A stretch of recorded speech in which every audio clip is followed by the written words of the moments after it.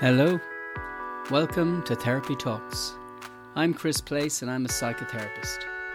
In this podcast series, I'll be chatting with different people about their experiences, their lives, their loves, their challenges, and what helps them find their way forward in the world. I'll also chat to different therapists and researchers about the models of therapy that they use to get a better understanding of these different approaches and how these different approaches might be useful at different times for different people.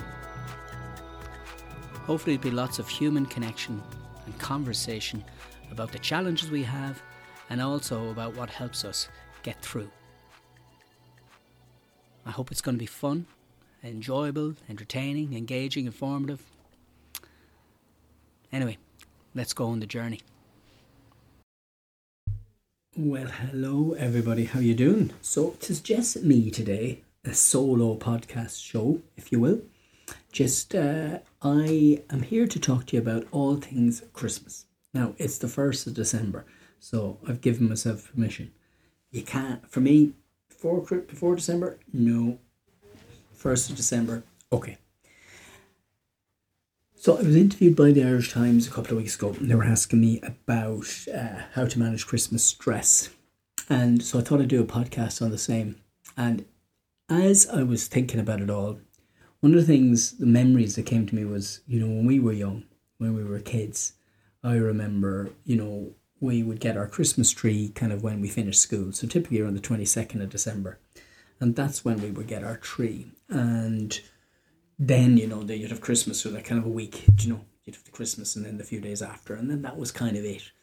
But I suppose it's got earlier and earlier and earlier. And really from Halloween, once we have Halloween, we've got the decorations going up, we've got the Christmas carols start to be played, and the adverts come on, and so on and so on and so on. And there's more and more pressure, I think, on people to meet certain kind of Christmas ideals, if you will.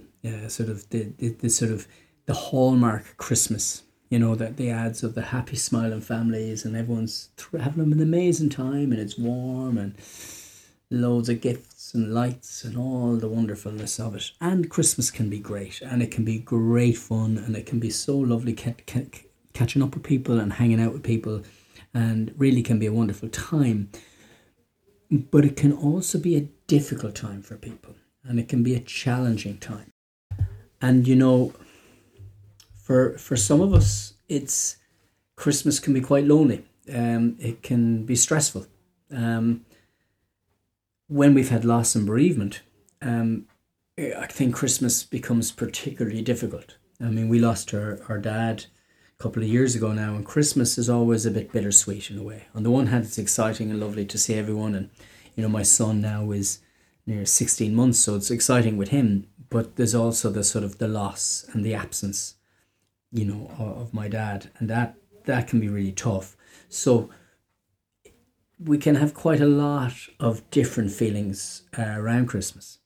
And for some people, maybe families have broken down and maybe Christmas isn't the hallmark idea that it's often advertised as, the adverts and the happy family kind of idea.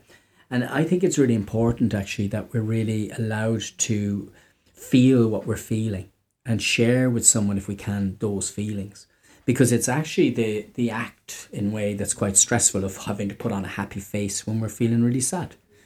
There's a concept called emotional labor. I remember my sister did a master's thesis many years ago it was in the area of human resources, and the emotional labor is this idea that I'm standing in a shop serving somebody who's given out to me and I'm smiling and go, thank you, have a nice day. And inside I'm screaming.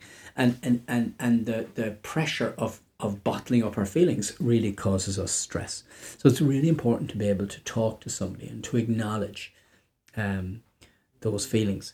And just what I referred to about, the perfectionist idea. We often have this idea of the Christmas has to be perfect.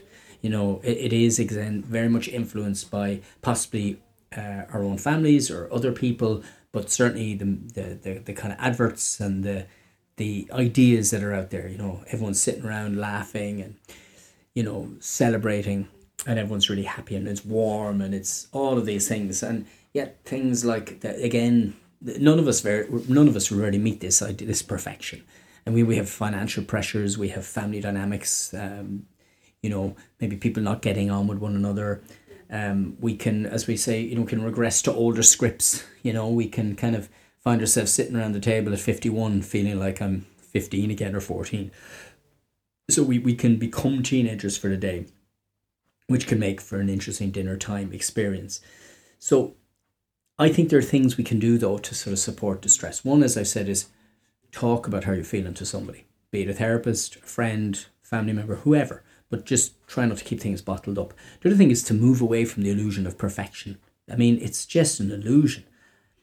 Like, let's have realistic expectations of what Christmas should be like. There was a British psychoanalyst called Donald Winnicott who famously wrote about the good enough mother. And then quite quickly, I mean, therapists quite like this, the idea of the good enough therapist. But I think the concept of good enough is really key. Things don't have to be perfect. They can be good enough. And I think that's really important. Good enough, good enough, good enough. The food can be good enough. The presents can be good enough. The celebrations can be good enough. It can just be good enough. It doesn't have to be perfect. The other piece I think is really important is one of the things that seems to happen at Christmas, and certainly has happened to me, is it's kind of like the normal things I do, like that my normal self-care routines can almost get thrown out the window, and I end up kind of, everything is kind of like you're in this kind of other world of eating roses. For those not from Ireland or wherever roses are made, but roses are a chocolate. There's usually a debate, there's a rivalry between Quality Street and roses. We'll probably have the 2 boxes and then I'll just eat them for breakfast, and it does wonders for my digestive system. So things that we kind of, that can actually add to stress. So actually just putting into place self-care practices, going for nice walks. If you're swimming, swim. If you do mindfulness and meditation, keep it up. Because we often get caught up with the busyness and we sacrifice our self-care. So if we can focus in on our sleep and getting decent food into us, and getting out there and breathing in the air. And for me, what I would do with my clients a lot is this really basic grounding exercises where I'd sit in the chair, focus on my breath, feel my feet on the ground, get my clients to do the same, notice what the qualities of, like, it doesn't have to be my feet, it can be my hands in the chair, it can be, it could be looking at my arm, feeling my hand, noticing its sensations. The idea is to bring attention to some aspect of my physicality, of my bodily experience, and that, by breathing into it, can be quite resourcing. And in a way, it's about 5 minute stress busters, I call them. Like, take 5 minutes out of your day. People are saying, I'm too busy, I don't have time. We can find 5 minutes, and I can do that at 2 or 3 times in the day. I had a colleague of mine who used to say, it's like you're on a fast speeding train and that's it, you just can't seem to get off, but you can. You pull in at the station, you get off for 5 minutes, take a moment, take a breather before you get back on again. And I think those things can be really helpful. If you're into meditation and mindfulness, keep it up. Keep doing what you do that resources and supports you. The other thing that's really important, and the positive psychologists would talk about it, they talk about the here and now, being in the present moment. So that's where the grounding exercises can really help. The other piece would be social connection. So that's, keeping in touch with friends. That's not my hundreds of Facebook friends, but it's having really good conversations. So I get to meet a friend or of a family member I'm really close, so that we can express and explore what we're feeling. That can be really grounding and help with stress. And I suppose the other thing then is self-compassion. Be kind. We're great at being critical, have this inner self-critic that's given out to us the whole time and saying, oh, that's not good enough, and this is not good enough, and that's not good enough. Self-compassion, according to Kirsten Neff, highlights that the fundamental need for it, for our well-being. And it's just like that person who's there. It's like that voice in our heads that's like, hey, you're doing okay. You're doing okay and you're doing enough. And listen, I know this is tough, but I'm here and we'll get through this. As opposed to, the negative, angry voice we often hear in our head. And the other thing then would be around that I think is important is financial management. And I want to stress that I am not an expert in this arena. Far from it. But things like setting budgets and really kind of managing that are important. There's people like MABS, the Money Advice Bureau, who are far more reliable than I am in terms of helping people manage money. Because this time can be really stressful, and we feel this, huge pressure, again, this perfectionistic myth to get the best presents and to give our kids the best presents and to give people so much stuff. But like, it's really not the stuff that we remember. I think back over the years, I remember laughter, might remember the fights. I have different memories that, like the Christmas tree when we were kids, or there's lots of different things I remember, but it's generally not the material bits. Maybe there was a very special, meaningful gift that somebody got me. I'll certainly remember that. But it's the moments. I remember a number of years ago now, when my nephew Sam, who's, I don't know what age Sam is now, Jesus. Sorry, Sam. 14, 15, ish. In that realm, I've completely forgotten, and he's going to be horrified. Hopefully he probably won't listen to this, so it doesn't really matter. But when he was small, maybe 4 or 5, he was a huggy little guy, and I'm a hugger. And I remember we started hugging, and I remember at one point I was kind of hugging, I was kind of rubbing my head against his head, and it was just kind of messing and joking. And it was Christmas Day, and we were having a big family get together, and it was lovely. It was great crack. And anyway, the next day we get a text from my brother, and he's there going, here's the thing. We just found out that there was an outbreak of head lice just before the kids, just when the kids finished school. They didn't realise until, until Christmas. It takes a few days for these guys to show their licey faces. And so anyway, I was like, what? I was staying the night with my mother, then in her 70s, kind of saying to her, look, we need to treat ourselves for head lice. So I had to go up. I think it was a thing called Full Solution or Full something. I can't remember, some product you get in Tesco's, and you have to treat yourself and treat everyone. Oh my God. Well, I found this little head lice, Larry the Louse, I call them. Found them in my head, and I'm itching away now, actually, talking about it. I ended up shaving my hair off. I thought it was the easiest thing to do. But I laugh. I think of the memory. Yes, I wasn't thrilled to get head lice, but it was just those moments that you remember. To be honest, they're very warm in my heart because we were all together as a family.